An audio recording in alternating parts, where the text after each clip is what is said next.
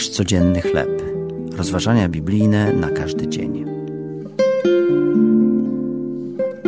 Czy masz pytania? Tekst autorstwa Dave'a Brannona. Na podstawie Ewangelii Świętego Łukasza, rozdział 18, wersety od 35 do 43.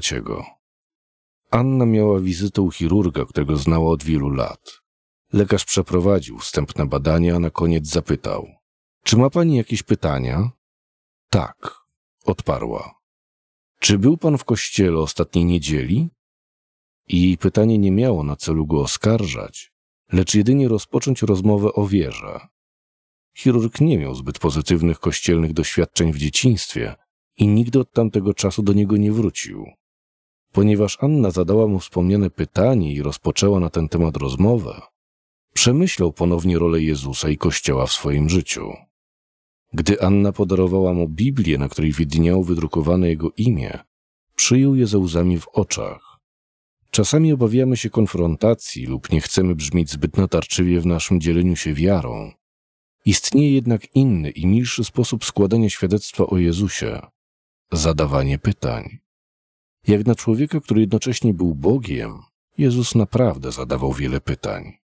I choć nie znamy Jego intencji, widać wyraźnie, że Jego pytania pobudzały ludzi do reakcji.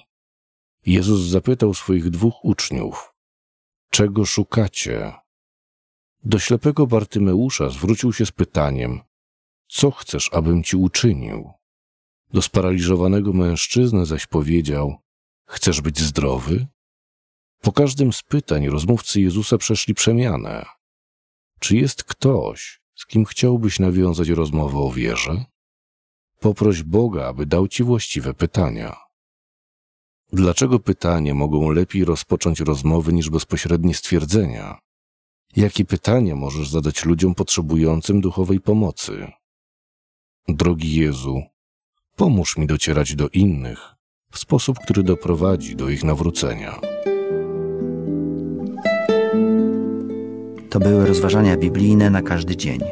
Nasz codzienny chleb.